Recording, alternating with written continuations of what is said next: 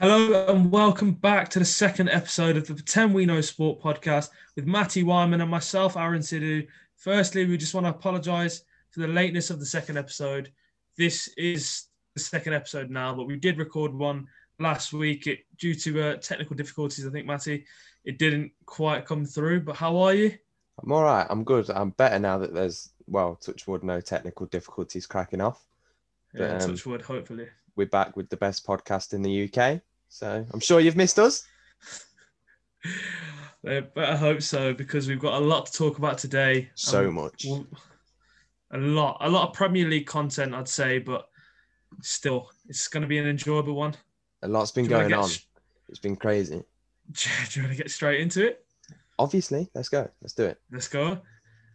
Starting off with the craziest result, and I want to talk about Manchester United 9, Southampton 0, and I don't even know where to start, so I'll let you tell me what you thought. You'll hand it over to me, will you? So I think it's again, you feel kind of sorry for Southampton and Ralph Hasenhüttl, but at the same time, you can't lose 9-0 twice in 2 seasons in a row. That's just horrendous. No matter what the circumstances, you don't lose 9-0. But they did. And yeah, it was unlucky because they've got the injuries and stuff, and like Walcott wasn't playing, etc. And that Jankovic, that tackle that got him sent off within the first 2 minutes was just a freak incident that you don't expect someone making their debut to make. It was a horrible tackle.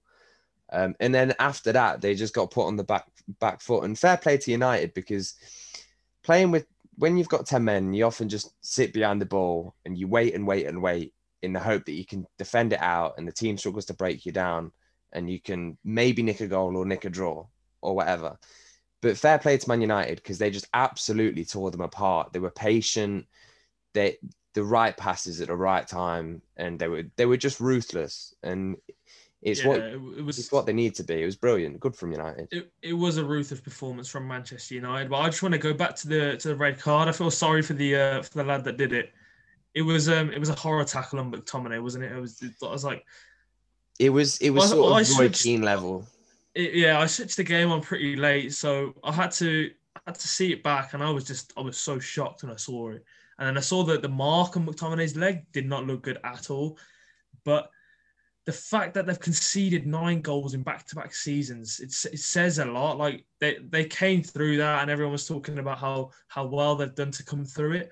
And now it's like I feel like they've been reset back to that nightmare that happened in Leicester. It does feel that way, doesn't it? And I think I was saying the other day, before, when they lost the 9-0 to Leicester, they were in an awful run of form.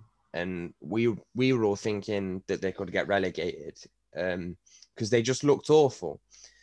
And then that game happened and something switched and they suddenly started playing well. And obviously they went to Leicester and won 2-1 later on in the season, which was a big achievement after what had happened and showed real character. And that was kind of the catalyst that caused positive change. Now, I'm slightly worried for Southampton that this will be the catalyst that causes negative change, because they've been playing really well. So, Matty, how do you recover from a 9-0 loss like that, back-to-back seasons? I honestly, I don't know, because it never happens. You never see results like that. And then to see 2 in 2 seasons from the same team, it's unbelievable, really. They recovered the first time, and the character they showed to recover was unbelievable. Can they recover again? I think they will. They have to. It's as simple as that. They have to, because Hasenhüttl, they'd be out the job if they don't, because Hasenhüttl can't lose 9-0 twice, but then a second time do it and then go on an awful run of form. It just can't happen, because the 9-0s are bad enough. I do think they will recover. I think they've got good leaders in that team. I think Ward-Prowse is a fine example for the majority of the players. So just the next game is so important. They win the next game and they'll be fine, and it will like it never happened. It's just whether they can win that next game, because their confidence will be about as low as it can get now, especially because it's the second time it's happened. Yeah, I think even Danny Ings was struggling towards the end. I feel sorry for Southampton in a way. The last game before the United game against Villa, they didn't get the look of the rub of the green, and they scored a perfectly good goal in the last minute. I mean, as a Villa fan, I wasn't complaining one bit, but VAR really needs to take a look at itself because the decisions recently have been putting me like the game's ruined. The game is getting ruined every week, and each week it's something new. But I like the decision for the red card in the United game as we just spoke about. I couldn't believe that. Just it's Martial's dive. It's ridiculous how they've given a red card for that after looking at it several times in the VAR room, and then the referee goes over to look at it, and then he decides that it's a red card and a penalty. The red card, that to me was Mike Dean all over, and I've seen people say it. And whilst I think Mike Dean is an all right ref, and he's nothing more than that, I think he's a sort of attention-seeking ref more than anything. But he loves to give a red card. And in that situation, it's just game management. They're 7-0 down, or 6 or 7-0 down, or whatever it was at the time. There is I think it was 6-0 down then. One, it's not even a sending off. It's not a sending off. It's as simple as that. It's not sending off, no way. But even if it was, they're 6-0 down. There's not long to go. Was it even a foul? No. You use your common sense. Because it just added insult to injury, really, and added salt to the wounds. And it just seemed to me typical Mike Dean. You know, he's strutting over after he's been looking at the VAR monitor. He loves to do his little sign with his fingers to say it's overturned. You know, and they're coming over, pointing to the locker room as if Bednarek doesn't know where to go. I thought it was a farce, to be honest with you. Yeah, it was ridiculous. It was poor management all round from the officials at VAR and the referee. I mean, Mike Dean loves to grab the headlines, and he's grabbed them again, but for the wrong reasons. I'd say again, because he's not been the most consistent referee this season. I think he's given out the most red cards. So that says a lot. And look, thank God that the FA overturned it, because it was just ridiculous. But on this similar sort of note, the David Luiz one against Wolves was one, never a foul in a million years and never a sending off. But the Bednarek one gets overturned, but the David Luiz one is kept the same. And I think that goes to show sort of the egotistical side of the refereeing in this country and the FA, because I think that red card in the Wolves game changed the game, didn't it? And 100%. Arsenal completely in control for 40 minutes, and then they get a decision like that, which was just awful. And then to send him off was ridiculous. And then I think John Terry said double jeopardy. It's laughable that a decision like that's been given a red card. But the rule is obviously the double jeopardy rule is if you try make an effort to make the ball and you give away the penalty, it's a yellow card, even if it's a goal scoring opportunity. But the way they explained it was because he didn't go for the ball and had no intention of tackling the player. That's what got him sent off. And I mean, the thing is though, he jumps out of the way he steps back to not foul the player. David Luiz just doesn't want to touch him, but he does. He clips him in the end. It's a yellow card at best. The same with the Bednarek one. It's a foul. It might be a penalty. I think Martial dives in that one. That's different. But this one is 100% not a red card. I'm not complaining because we have Arsenal on Saturday, so it's good for me. But the rule is, if it happened to me, I'd be absolutely fuming. Yeah, there's a real inconsistency there, and that's probably the best showing of it this season.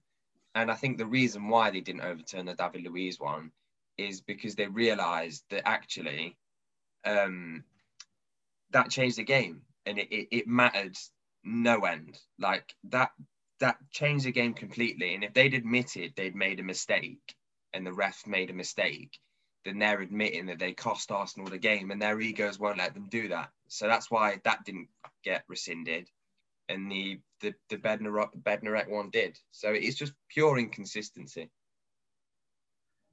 I mean, The one that was a clear red card. I think Leno coming off his line and handballing it. I What don't was know he what he doing? was thinking when his side was down to 10 men. God knows. He thought he Can't was believe it. Superman. And it was one of those moments where he must have just had a brain fart and he just panicked and stuck his arm out and thought he'd get away with it. But it was ridiculous. And you could tell he knew what he'd done. I just couldn't quite believe it. And actually, Matt Ryan, obviously, they've signed. He's injured, so he's not going to play. So they're going to have that. Is he not playing? Yeah, he's injured. I don't think he's back until mid-Feb. And so they're going to have to play that Runarsson, the relatively young Swedish The keeper. one that played against City? Yeah, in the Cup, and the one that DT got all upset over and all Arsenal fan TV and stuff. So that's going to be interesting. Also, so we've got a pretty decent chance then on Saturday. I mean, I thought Matt Ryan was going to play. I wasn't sure. But so I'm pretty sure he's injured. Whether he might be back or not, just in time. But I tell you what, if he's not, Arsenal fans they'll be worried because that Runarsson hasn't shown signs of being a great goalkeeper. In all honesty. No, I mean, I saw the mistake he made against Man City in the Carabao Cup, and I almost laughed. I felt sorry for him, but I know he's young. I think he's about 19, isn't he? But I think he's older, you know. I think he's not actually that young because he's played for the Swedish national team before. But he looks like 3 years old. Yeah, he looks very young. That's what I assume. At all. So I mean, if Grealish and Watkins etc. can get some shots off, I tell you what, you could be in for some goals if he is playing. I'll take that all day long. But speaking about Brighton, do you want to move on to the Brighton-Liverpool game? Shock result at Anfield again. Football is a crazy game. Liverpool goes 60-odd games, unbeaten in the Premier League at Anfield. One of the best records in Premier League history. And they go and lose to Burnley 1-0. And then the very next game, they lose to Brighton 1-0. I mean, no one saw it coming. I think after the beating Spurs and beating West Ham really well, you think, right, Liverpool are back, you know, they're back in the title race, they're back to their best. And they put in a performance like that against Brighton. And Brighton could have scored 3 or 4. It could have easily have been. It was closer to being 2-0 Brighton than 1-1 Liverpool. Exactly. I mean, it was that kind of game. And Dan Burn could have scored. Trossard had a great chance. It was a good save by Kelleher. But I mean, the goal they scored was a weird one though. He didn't know much about it. He didn't know Alzate, so I think it's a city in Italy. Did it go to Alzate in the end? Because I know there was loads of debate about whether it was Alzate or Trossard that got the goal. No, I think it was given to Alzate in the end. I think that's a little town or a little village in Italy somewhere. So that's a random fact. Yeah, I think someone put that on one of the group chats I saw, so it was quite funny. It made me laugh. But I mean, it was a lackluster performance from Liverpool, and it's not the first time this season. No, so it was very poor. Back-to-back defeats at Anfield after keeping 68 straight. It's unbelievable. But it's a pattern for Liverpool this season, a pattern that Liverpool fans won't want to sort of talk about or hear because, I mean, it was just horrendous. And it's happening week in, week out when they play the teams that aren't as good as them. And it's a real worry for Klopp and Liverpool because they didn't even really look like scoring. And I think that was the issue in either games against Burnley or Brighton. So he's got a lot of work to do there. And if I was a Liverpool fan, I'd be slightly concerned, actually. I mean, I think they've picked up 7 points out of a possible 21 from the bottom 6 of the Premier League. And that just highlights the problems at Liverpool at the minute. And I know they've had injuries, but they've not won a home game since Christmas. We're in February now. That is ridiculous. That is so poor. And as much as we gave them credit for how good they were for the last 2 years, they've been poor this season. They've had bits and parts where they've been really good, and you think they're back to their best. But as a general rule of thumb, they've just been pouring 7 points from 21 is just pathetic. I mean, I think it's more arrogance from Jurgen Klopp. I mean, he didn't sign anyone in the summer. Well, they signed That- Thiago, but he doesn't seem I mean, to have been the best signing, does he? I think he's done the most. What were they called? Something passes. Like it was a funny thing I heard. Like Just he's not pointless actually passes. pointless passes. It That's what we'll call them because he's not provided a goal or an assist. He controls their tempo, but he doesn't seem to do anything. I've seen Liverpool a few times now.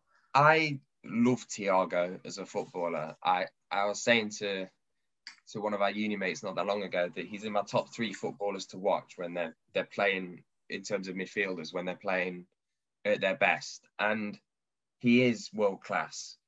But I'm just not convinced he fits that Liverpool system. He slows the game down for them. Yeah, that's what I'm talking about with the tempo. He slows it down. He slows it down and he tries to dictate the play. But the problem is Liverpool don't need that slowing down the play. Their intensity and tempo and speed is what's made them so good for so long. The problem is that the intensity, but they've taken that the spine of their team has been taken out. I know they've had injuries, but the spine of their team has been taken out. They're relying on Henderson playing in centre back, and Fabinho. He's played well in centre half. He's been probably their best player, but you can't rely on a midfielder who is their leader. He does the press. He tells them to do the press. He's literally the spine of the team. And from that last season where they've won the Premier League, you can see how the intensity's changed. And that sums it all up. I think they're tired as well.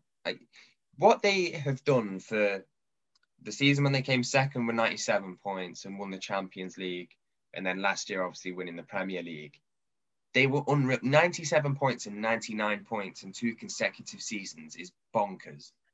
And with such a small squad as well. Because they do. I mean, you saw the bench that was against Brighton. They don't. Minamino's gone. He's gone on loan to Southampton. Their squad is thin, and it just shows how unbelievable they've done to do what they've done and win what they've won. I mean, if you want to talk about the bench, he had the new centre half on the bench. I think it was Davies. Yeah, Ben Davies. Yeah, I think he was on the bench, and you decide to leave him out of the bench. Leave him on the bench, sorry. You leave a centre half on the bench. You play centre mid in centre half when you're chasing for. I want to say they were chasing for the title at that point. They were after the Spurs and West Ham game. They were chasing for the title again. But even I think Robertson's come out and said we're not in a title race anymore. But if you look at it now, I know a lot of clubs have had injuries, but Everton, 2 games in hand, are just 4 points off Liverpool. I mean, could you imagine if Everton finished above Liverpool? That would be really, really funny. But that would be hilarious. But it'd be brilliant for the Premier League because I tell you what, it's not been boring, but it kind of has been the last few years. You know, Liverpool always finishing above Everton, City always finishing above United. Liverpool always finishing above United. Spurs have always been finishing above Arsenal in the last 4 years. It's just been sort of a similar. You had to get that one in, didn't you? Yeah, I know, but only because we're playing awful this season. But this year there's just no pattern to it at all, and I think Liverpool's last 3 games have shown that with the Spurs win where they were brilliant, the West Ham win where they weren't unreal, but they really ground out a result to then lose to Brighton like they did. It's an interesting season. I think there's plenty more twists and turns to come with that shadow. I agree. I mean, I think if you offered Liverpool fans a top 4 finish, I think they'd happily take it. If you look at the form, look at the form, how inconsistent they've been, and you're never quite sure what Liverpool side's coming out. Like we were just speaking about that, and the fact that Alisson went out last minute on against Brighton, and Mane getting injured. I think when he dropped Salah and Firmino against Burnley. It's so inconsistent from Klopp as well. So I'd completely be like, if I was a Liverpool fan, I'd take top 4 happily. You'd have to, because to me, I'd say there's 7, 8, maybe even 9 teams that could still challenge for top 4 this year and maybe sneak in. And Liverpool are not guaranteed to get top 4 this year, not anymore.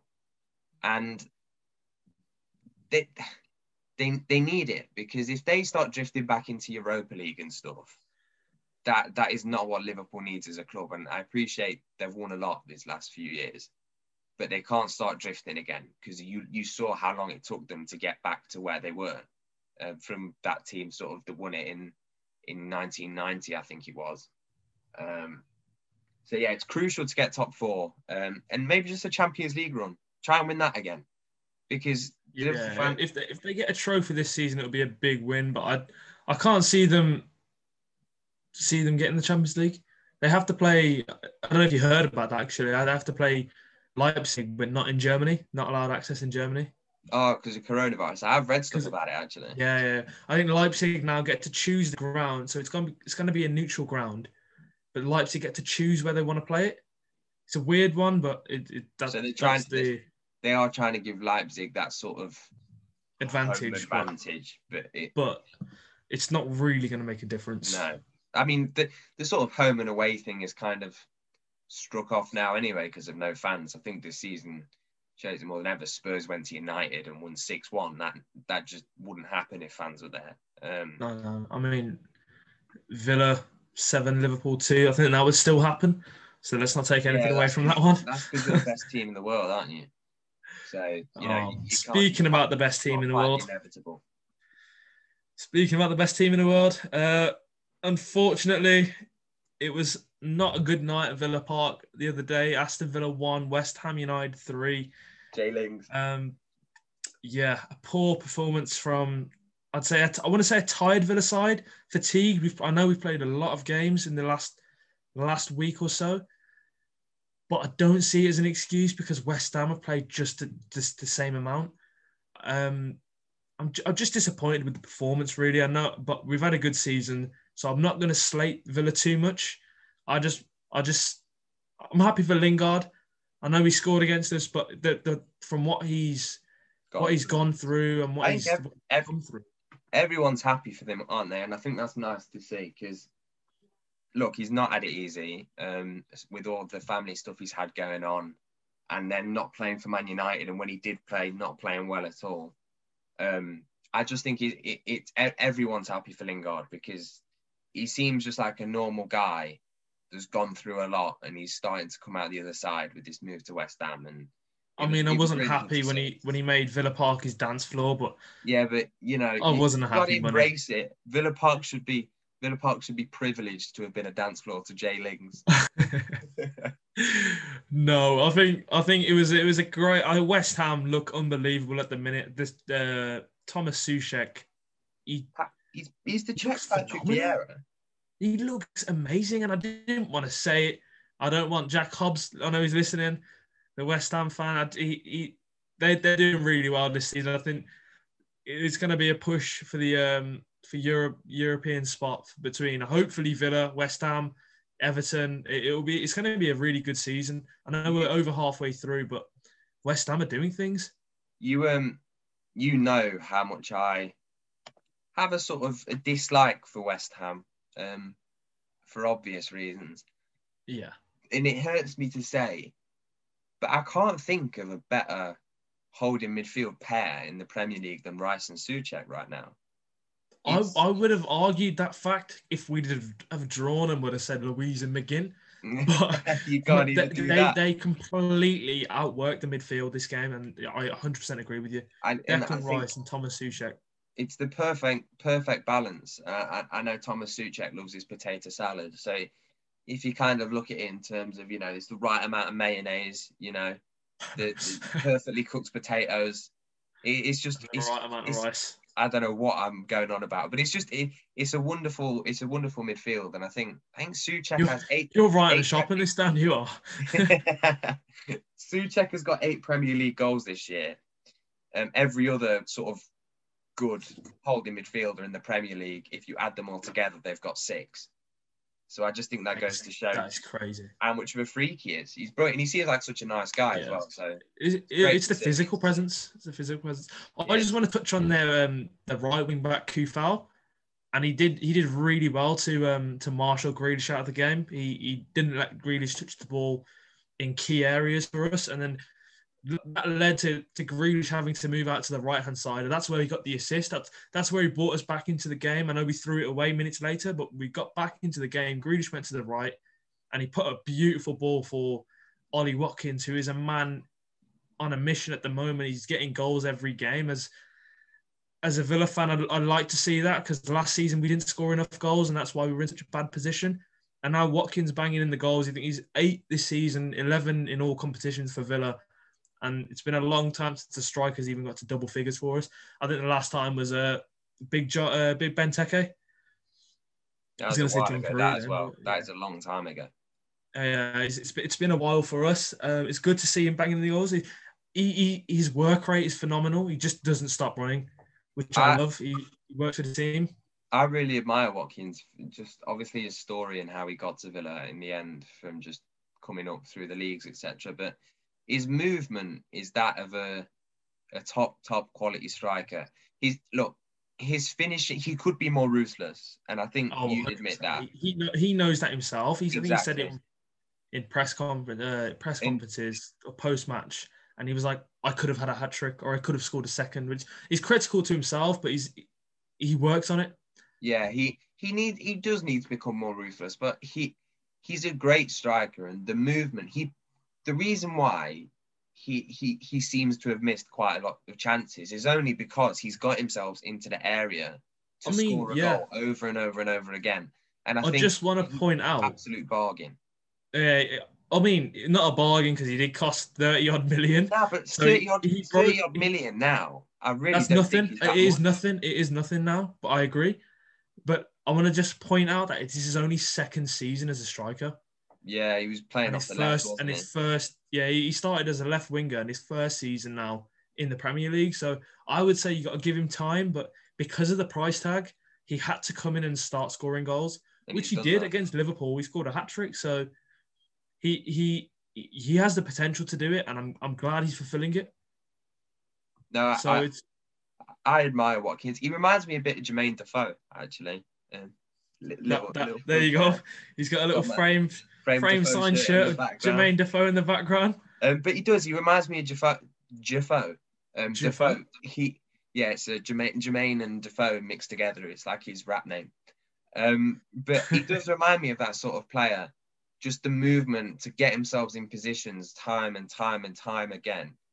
And he's been a huge part of that Villa team this season. And I know 35 million is quite a lot, but in today's market, I really don't think it is. I think it's a really shrewd bit of business. And I did question it at the time. I remember saying to you, looking at like 35 million for a striker. It's not proven. I was getting a lot of messages from I want to say Albion friends. I do remember quite a lot saying he's a championship player, you're wasting your money. But he's gonna be some signing, hopefully. I'll tell you who is a championship player, just for all the West Brom fans. Every single player in your team. Well, speaking of West Brom, shall we move on to how shocking they have been? Sheffield United 2, West Bromwich Albion 1 on the week. I'm actually sort of lost for words with West Brom. They're rubbish. And I think that's all you can say. And they've shown flashes in the pan, like the Wolves game, they were brilliant. But just as a general, and they got the draw against Fulham. I know they went down and then started leading and then ended up drawing. I just think they're rubbish. And you can see the smile on my face every time you say that. But I don't think they have they don't have a great manager. They got rid of Bilic for Allardyce just out of desperation. It just showed a real sort of like we're going to do anything we can just to maybe stay in the league. And Allardyce has got nothing out of this team that Bilic couldn't have got out of them and wasn't getting out of them. But yeah, I know it sounds harsh, and if any West Brom fans listen, they won't be happy. But I tell you one shining light: Matthias Pereira. I agree. He's been a good player. A good player. I think he's gonna be gone in the summer anyway, so he'll stay in the Premier League. It won't be with West Brom because all I can see Baggy's doing is going down. Defensively they have been woeful. But they're another team that got points off Liverpool at Anfield. Like, I mean, it's not difficult if you're a bottom six side to get points at Anfield true. at the minute. But that's the thing, is it? How did West Brom go to Anfield, go 1-0 down, and still draw? They And the scored. Etihad. Yeah, and But it wasn't. That wasn't a Sam Allardyce team. I think that was Bilic. that was the last game Bilic had in charge before he got sacked. Bizarrely sacked. But Ludicrous. Sam has their side, West Brom now, under Sam Allardyce, 9 games in charge. They've conceded 26 goals. Oh yeah, That says it all. Focuses on the defense. I mean, that's championship form. That's if you want to go down, that's the route they're heading is championship form. Big time. And just on Sam Allardyce, I want to lead this conversation about rubbish and Sam Allardyce into the Portuguese Sam Allardyce at Tottenham and another team who are rubbish. Portuguese Sam Allardyce. I like that. Or the Portuguese Pulis, either or. Yeah, that sounds better, the Portuguese Pulis. But yeah, just want to talk briefly about how dreadful Spurs are and how without Harry Kane, Wycombe Wanderers are probably a better team than them. No disrespect to Wycombe. Yeah. Well, last night it finished Spurs 0, Chelsea 1. It did. And it was a 3rd Premier League defeat in just 8 days for Jose Mourinho. It's the first time Spurs have lost 3 Premier League games in a row since 2012 under Andre Villas-Boas, which says a lot. I mean, I don't know if you watched the game yesterday in its entirety. It was awful. I mean, the first half couldn't... The fact it was only 1-0 was a miracle. But I mean, I was falling asleep. Yeah, in terms of performance, the first half is... It literally could not have been any worse. It was that bad. And then in the second half, they just ran around a bit more. I mean, somehow they nearly equalised with Vinicius, who should have scored. Vinicius's header, it has to go in. If you're a centre forward, you've got to be scoring that. It's some ways, header. They wouldn't have deserved it. And the other thing is, but that's with most Jose Mourinho side's performances, isn't it? They don't really deserve it, but that's the thing on Chelsea as well. Like Chelsea were first half an hour, I thought they were very good. I think they just ran more. Yeah, other than that, it was a nothing game if you think about Spurs Chelsea, and it felt like it was a nothing game. I mean, both sides having 2 shots on target each says it all, and Spurs being the poorer of the sides. Chelsea did try. I think they had 16 shots. I think. But Chelsea it was more right. Chelsea. It was more Chelsea were in control of the game. They knew that they only had to run more than Spurs and they'd win the game. If the penalty decision, I don't know. I want to say it's controversial, but it's a pen. It's soft, but it's a penalty because it's very soft. I can see what Dyer's trying to do, but it is a pen. And I mean, if he uses his other foot instead of the one he used, gets rid of it. He would have kicked the ball away. So I don't know what he's thinking there. I don't think anyone knows what Eric Dyer is thinking. I love Eric Dyer as sort of just a leader and just as a guy, and he's not good enough. Unfortunately. I thought the centre half now he's gone out on loan. Joe, was it Rodon? No, Rodon's still here. Oh, which one went out? Oh, I thought he went out on loan for some weird reason. One Foyth went out on loan. Oh, okay. But why didn't he start then? Because he played well against Liverpool, yeah. He played well, but then he made that awful mistake for the Mane goal. He didn't clear it. That was terrible. But so did Eric Dyer. Yeah, that's the thing. I would have assumed. I would have gone old Rodon. I think Sanchez isn't even in the equation. He is appalling, and you can't trust him. But it's reaching the point now where you can't trust Dyer. It's just big game after big game. He lets you down. I mean, there was one point he nearly volleyed the ball into his own net, and he had to make Hugo Lloris head the ball away as it was rocketing towards the top corner. It's worrying. And on the Jose Mourinho front, I don't see how it gets better, because we've seen this pattern at Chelsea. We've seen it at United. But it comes 3 years after it happens. This is the first side he's having to deal with. He's not won a trophy in the first year. Fair enough. Took over halfway through. Well, pretty much halfway through. So it wasn't his squad, it wasn't his players. He's taken over now. I mean, we're in a pandemic. You can't really excuse it. He's taking the job on. But he's been there 16 months now. You're going to be in a League Cup final, which most likely you might win if Kane is fit. Yeah, and can I just say on the League Cup final, you can't start knocking a manager because he got you to a final, because at the end of the day, we've not been to a final since 2014 or something. But I think any manager in charge would have got Spurs to that final. The Chelsea game, which was round 4, because we got the bye from the Leyton Orient game, they got postponed. We just got bye through, which was realistically that would have been a win anyway. Yeah. And then you had the Chelsea game, they won on penalties. Then they played Stoke City away, and then they played. They knocked the mighty Villa out. Well, yeah. And then they played Brentford at home. So, whilst respect, he's got them to a final and they could win a trophy, in the same vein, it wasn't very difficult. And I don't mean to diminish the achievement, but it wasn't very difficult. It's been a breeze. Yeah. But it's interesting. And Mourinho won't get sacked. And I'm not necessarily saying I'm calling for him to be sacked, but it's worrying. I mean, there's no other manager who can come in and take charge. So I wouldn't, sacking him wouldn't be why. I'd do everything if I was Levy if Mourinho did go to get Nagelsmann from Leipzig. But no, I don't think he's going anywhere anytime soon. I think he's got a contract till the end of the year anyway. So yeah. But I just want to touch on without Kane, Spurs just Kane and Son together. Spurs have zero attacking impetus. I know. I genuinely think, and there's been rumours coming out the training ground, how true they are, I don't know, that sort of the extent of the attacking work that's done on the training ground is do all the defensive stuff right, and then lump it to Kane and Son, and they'll score.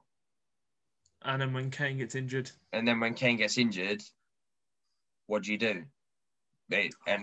And look, that it's just been proved that I don't necessarily think Kane would have changed everything, but they wouldn't have been as awful as they had been, because they've been dreadful, absolutely appalling. But yeah, it just shows how good he is, really. I mean, on the other hand, it's been a great start to life as Chelsea boss for Thomas Tuchel. I mean, we spoke about it in the podcast that didn't actually come out about how it was going to be a good signing for Chelsea in the end. But he started off with 7 points out of a possible 9. He hasn't yet to concede a goal. And the fact that he's with all due respect, that I don't want to sound salty, but it is salty. They've played Wolves at home, Burnley at home, and fair play, they went to Spurs and they didn't concede and they got a win. So fair enough. But I don't think it's much of an assessment of Tuchel, more of an assessment. You say Burnley at home, but then Burnley beat Villa and then Liverpool. Yeah, but there was a Burnley side in form if you think about it. Yeah, but it's Burnley at home. Yes, they're in form for Burnley. They won 2 games in a row. That they're in form for Burnley, and I can taste the saltiness. Oh, it's so salty. I hate Chelsea, but yeah, fair play. Come in, 2 wins and a draw, not conceded a goal, just what you want. I just don't think it's much of a reflection of Tuchel, because I think I just want to highlight the fact that how solid defensively they look. I mean, I know, as you're saying, it's only Burnley, but Burnley, a physical side, look solid. They look solid then. They look solid against Spurs. Didn't look like conceding once. I do praise them now. Thiago Silva. Yeah, I like the fact that he's brought Marcos Alonso back in. Marcos Alonso. I don't think you don't get much salty as a Spurs fan. I don't think many Spurs fans like Marcos Alonso because he always scores against us. But no, I like what Tuchel's done so far. And fair play to Chelsea, they've done really well. But it's not really a reflection of what a Tuchel team's going to look like at Chelsea, other than they pass the ball a lot. Because it's 3 games and they've not been challenged in those 3 games. Wolves offered nothing, Burnley offered nothing, and Spurs offered nothing. I mean, he's come in and I saw the pictures all over social media how they were training with size 4 footballs to improve their technical ability. And I'm sure he's done that at PSG and Dortmund as well. I think I've read that somewhere. And then didn't win in the Champions League at PSG though, did he? In training he's you had to get that in. And in training, just his tactical awareness, and in training he's made the cones to the pitch like diagonal, so they can only make diagonal runs, the attackers. I mean, it's around with the cones. Ooh. It's the little things. I think he will turn out to be a good signing, and I'm sure Chelsea might be able to sneak into the top 4 now. No, they're not at the best start, but they're not far off. No, they're not far off, and he's a great manager, and I think he'll do really well at Chelsea for however long he's there. It's just, I feel like they're on sort of the managerial bounce at the minute. They've got a new guy in, and he's changed a few bits about. He's changed the size of the balls, and he's moved the cones around a bit, which is probably more than what Lampard did in a year and a half. But I'll just be interested come the end of the season and come the end of next season, and then we'll make a proper judgment. But do I think that he can get Chelsea top 4 this year, win him a trophy next year, and maybe challenge for the league? Absolutely, I think he can, and I think that would be a fair statement to make, really. Completely agree. But now, shall we move on to our prediction games? By my calculations, I am losing 4-2 if we go by the scoreline 2 weeks ago. So you are in the lead on that one. But the games we are going to highlight. By the way, anyone who doesn't know, the loser by the end of the season will send out a tweet or an Instagram story on the other person's account. Yeah, I'm thinking we're thinking along the lines of, maybe something to do with loving their rival club or something like that. Just a little bit of fun to make it a bit more competitive. I mean, it'll be Aaron doing the forfeit because I'm a genius, but we can discuss it. Well, not after this week, it won't be. I'm pretty sure I'll be in the lead. So I'm going to ask you for your predictions. We're going to start with the first game on the weekend, Aston Villa against Arsenal. Arsenal without Leno, without David Luiz. Villa looking to bounce back. So I'm going for Aston Villa 2, Arsenal 1. Now, what are you going for? I'm going to go for Arsenal 7, Aston Villa 0. No. I'm going to go 2-2. I think it'll be a really good game. I think Watkins will probably get on the score sheet. I reckon maybe Pepe will score again. I just don't think either defenses are in that great form. And without Leno, obviously Arsenal are going to be more prone to conceding. Emi Martinez made his first 2 real mistakes as a Villa keeper. We'll brush over that. He's allowed to make 2 mistakes a season against West Ham. So yeah, I think it'll be a good game, but I'm going to go 2-2. Look forward to it, actually. I think it'll be a good one. Man United Everton. This was very difficult to even try and predict because it's one of those games where you can see every single outcome. Yeah, Everton in form. United are coming off the back of a 9-0 win against Southampton that didn't really tell you much other than the fact that they can break down a 10-man side. Fair play. They've got good players. We all knew that anyway. It was 9 men by the end of it, wasn't it? Yeah, 9-0. Do I think that Everton can go to Old Trafford and win? No. So I'm going to go 1-0 Man United. I think it'll be a very tight game. See, I think the opposite. I think it's going to be very end-to-end. I think Calvert-Lewin's back on the score sheet. I've gone for Manchester United 3, Everton 2. Flip it out, go for it. I'm going for a big one. I think both their defenses at a minute are quite good, to be honest. And I think it'll be a cagey game because United Everton's always one of those games that it just always feels like a big game, doesn't it? United Everton. It does with the fans there. I'm not sure how it's going to feel. Yeah, maybe not as much without fans, but to me, it's always been. If I see Man United Everton, I think, oh, good game. I need to watch it. So I just think it'll be close, cagey, but I think 1-0 United, and not going to surprise me if Bruno Fernandes scores a penalty or I mean, Harry I'll Maguire take it. scores a header or anything like that. I think anything can happen. Anything that Bruno Fernandes does is all good for me. He's in the fantasy, so Yeah, I captained him for the Southampton game. Bagged me 34 points. oh, he got me 17. He was my vice. Oh, you need to be as clever as me. But yeah, I captain Grealish. I always captain Grealish. naivety. But no, yeah, I'm going to go 1-0 United on that one.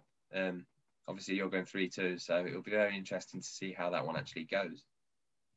I mean, if United win, we both get points, but it's all good. Let's talk about your best friend, Jose, coming up against your second best friend, Sam Allardyce. It's going to be like that. It's going to be like that Spider-Man meme where there's just a Spider-Man pointing to a Spider-Man. They're going to be like, what? No, I love Jose. You can see it happening, can't you? For the record, I do love Jose Mourinho. He's my favourite manager of all time. I love him. I just do think maybe he's a little bit past it. But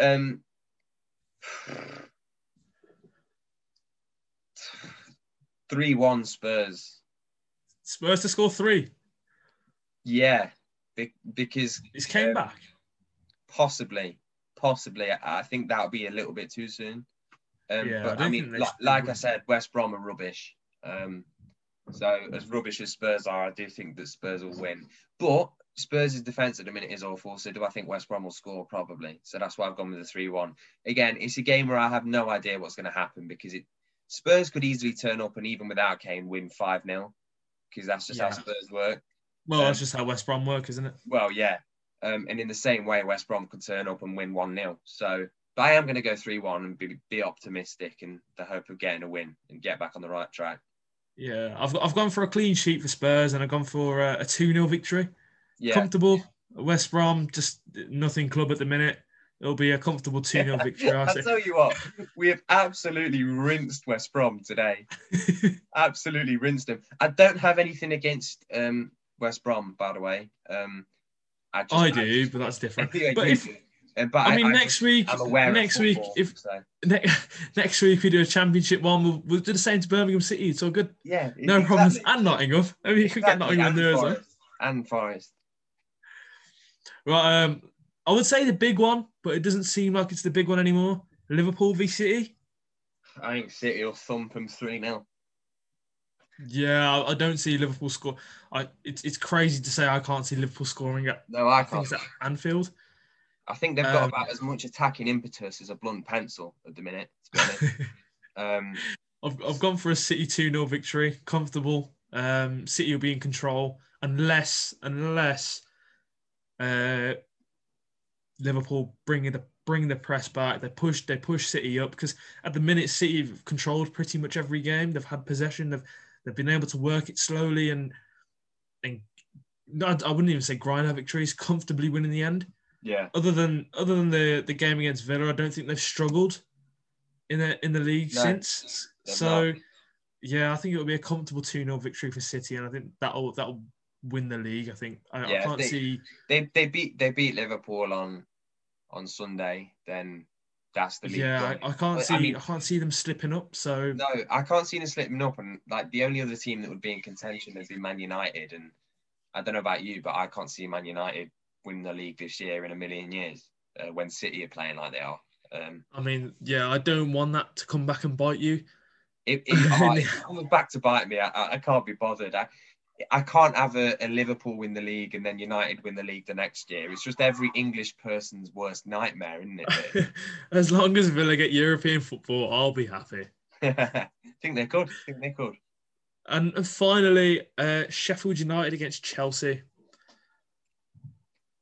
Sheffield United won. Don't say it. Don't say it. Chelsea won. Oh, 1-1.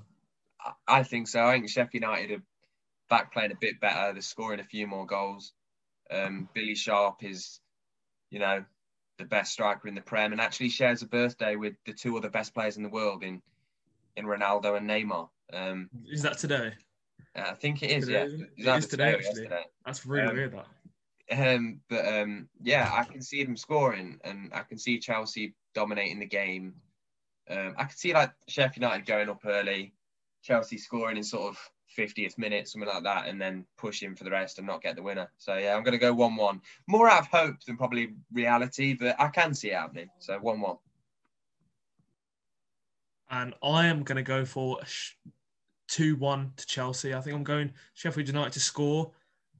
I'm not sure who will score. I think Bogle's been in the score sheets recently.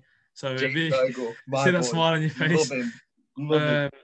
Yeah, I think Chelsea will get the better of Sheffield United in the end. It will be a 2-1.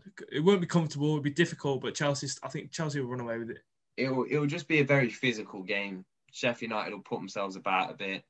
They'll be organised, like they were last season and like they have been the last few games. And yeah, I could see it being a pretty good game. But yeah, 1-1's a bit of a sort of out there prediction, but I can see it happening. Yeah, I mean, that's pretty much the Premier League predictions. That's what we're going for on the weekend. But now, finally, I just want to briefly mention another huge sporting event taking place in America this Sunday, NFL. I want to say a huge thanks to James Devane for giving me and providing me with his knowledge on the NFL, because I'm not going to lie to you guys, I didn't really know much about this. I knew the game was going ahead, but I didn't know much, so he provided me with all his knowledge. I know that Tom Brady's involved, isn't he? Yeah, I've got that. I've got that in my notes. Look at that, guys. NFL knowledge right here. Oh, you're a genius. So Super Bowl LV. So in other words, it's the 55th one. It's quite a lot of Super Bowls, that, isn't it? Yeah, I know. I wasn't sure, but it's Tampa Bay Buccaneers against the Kansas City Chiefs. And it's going to be the first time the event is being hosted by a team who's in the final. So, like, it's being played in Tampa. Oh, is it? Yeah. It's going to be the first time that's ever happened.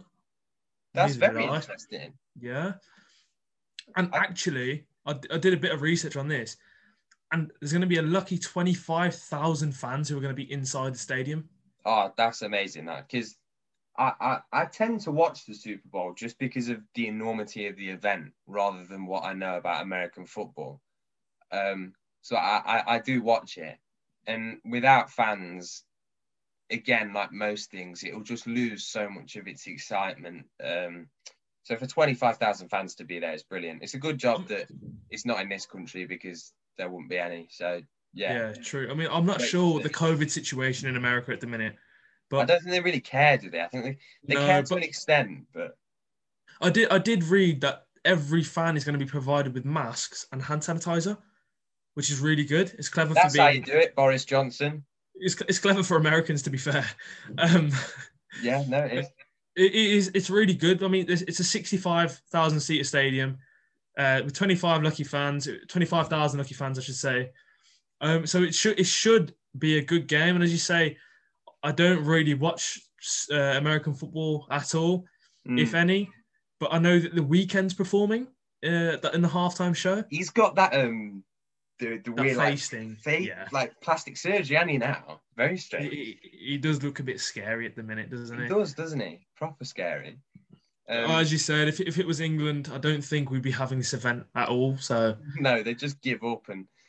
But I kind of, if I do know a few, well, yeah, quite a few NFL teams, just because my dad's was big into it, and his dad was living in Denver, Colorado. So I used to have like loads of Denver Broncos tops when like Peyton Manning was there, and when they won the Super Bowl. I'm gonna pretend I know who that is. So. You don't know who Peyton Manning is? I've heard the name briefly. I think because I've been doing research on the NFL, but he's sort of Tom Brady level. He's a quarterback, and he's that sort of famous. He's huge. But yeah, and I used to play the Madden NFL games loads. But other than that, my knowledge isn't great. But I'm going to record it and watch it in the morning. So I'm looking forward to I think I'm definitely going to give it a watch. I mean, it sounds good. Look, the Kansas are looking to win 2 Super Bowls in a row. So they're going for back-to-back Super Bowls, which sounds like they're a good side. And the Patriots have, as you mentioned, the only person you and I both knew before we started talking about this, Tom Brady is going for his record 7th championship. And according to my mate James, he's the best quarterback of all time. I'm going by his word, and because I know him, I'm assuming it's true. I'm going to make a joke and say Tim Tebow, but you won't understand the joke because he used to be a left arm quarterback for Denver Broncos, and he was supposed to be the next best thing when he came out of college football, college American football, should I say, before people get on at me. And he was supposed to be like the next best thing. And he went to Broncos, had like one season where he did 1 or 2 seasons, he did all right, then left and then started playing baseball. And now he spends his time on Instagram posting religious clips. So personally, I think he's the best of all time. Bloody hell. You lost me there now. I know, I rambled. Patrick Mahomes and Tyreek Hill, who he describes as a beast version of Manchester United's Dan James. Yeah? Dan James is a beast. What are you on about? Not a beast version. So they're going to be involved as well. It looks like it's going to be a good game. The Chiefs won the last game by 3 points, I think he said. But he said it's going to be he's not sure how it's going to pan out. I think he said Kansas are 11-8 and the Buccaneers are 13 to I can't even remember. He said it's going to be a tight game. Yeah, he said Tampa's defense is the better of the two. He's at 300 tackles from the linebackers already this season. But he says I pretend I know what that means. Yeah, I know. I'm just throwing these stats in there like I know what they mean. But the Kansas, he said they're favourites to go in. So I just wanted to mention that. And if anyone wants to give it a listen, it's Sunday, 11:30. I think it starts, and it should be a good and interesting game. Yeah, it'll be a great event, and the halftime spectacle is always good as well. So I'm looking forward to that. And then just one last thing before we cut off, because I know we spoke loads about the Premier League and then just briefly about the NFL then. Sure. Joe Root again for England. Unbelievable. I can't get over his form to start this year, to be honest. Obviously in Sri Lanka, he scored a double 100 and then scored 186 in the 2 tests. And then this test against India, one of the best sides in the world, coming off the back of an unreal win against Australia. Yeah, we comes in and first one, bangs in another 100 in his 100th test for England.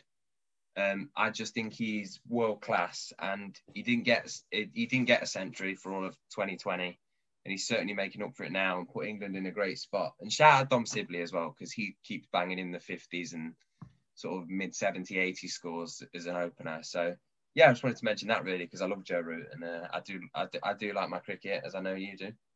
No, good stuff. And I know, obviously, in this series now, England are 2-8-3 for 3 off the first day. Should be an interesting watch. But yeah, I think we've covered everything we wanted to cover today. We have. I've got passionate. I've got salty. I've tried to be informative at points. But I hope everyone's enjoyed listening. If you are listening, sorry, like we said about the delay between the first one and this one, because there was just too many problems with the second one we recorded, to be honest. So we tried to get this one out as quick as possible. And other than that, I don't really have much to say other than thanks for listening and have a good weekend. So if you want to sign off with anything. No, that's it from us, guys. Thank you for listening. And we'll see you next week, hopefully. You will, definitely. We're sticking to the schedule more. Cheers, guys. Cheers.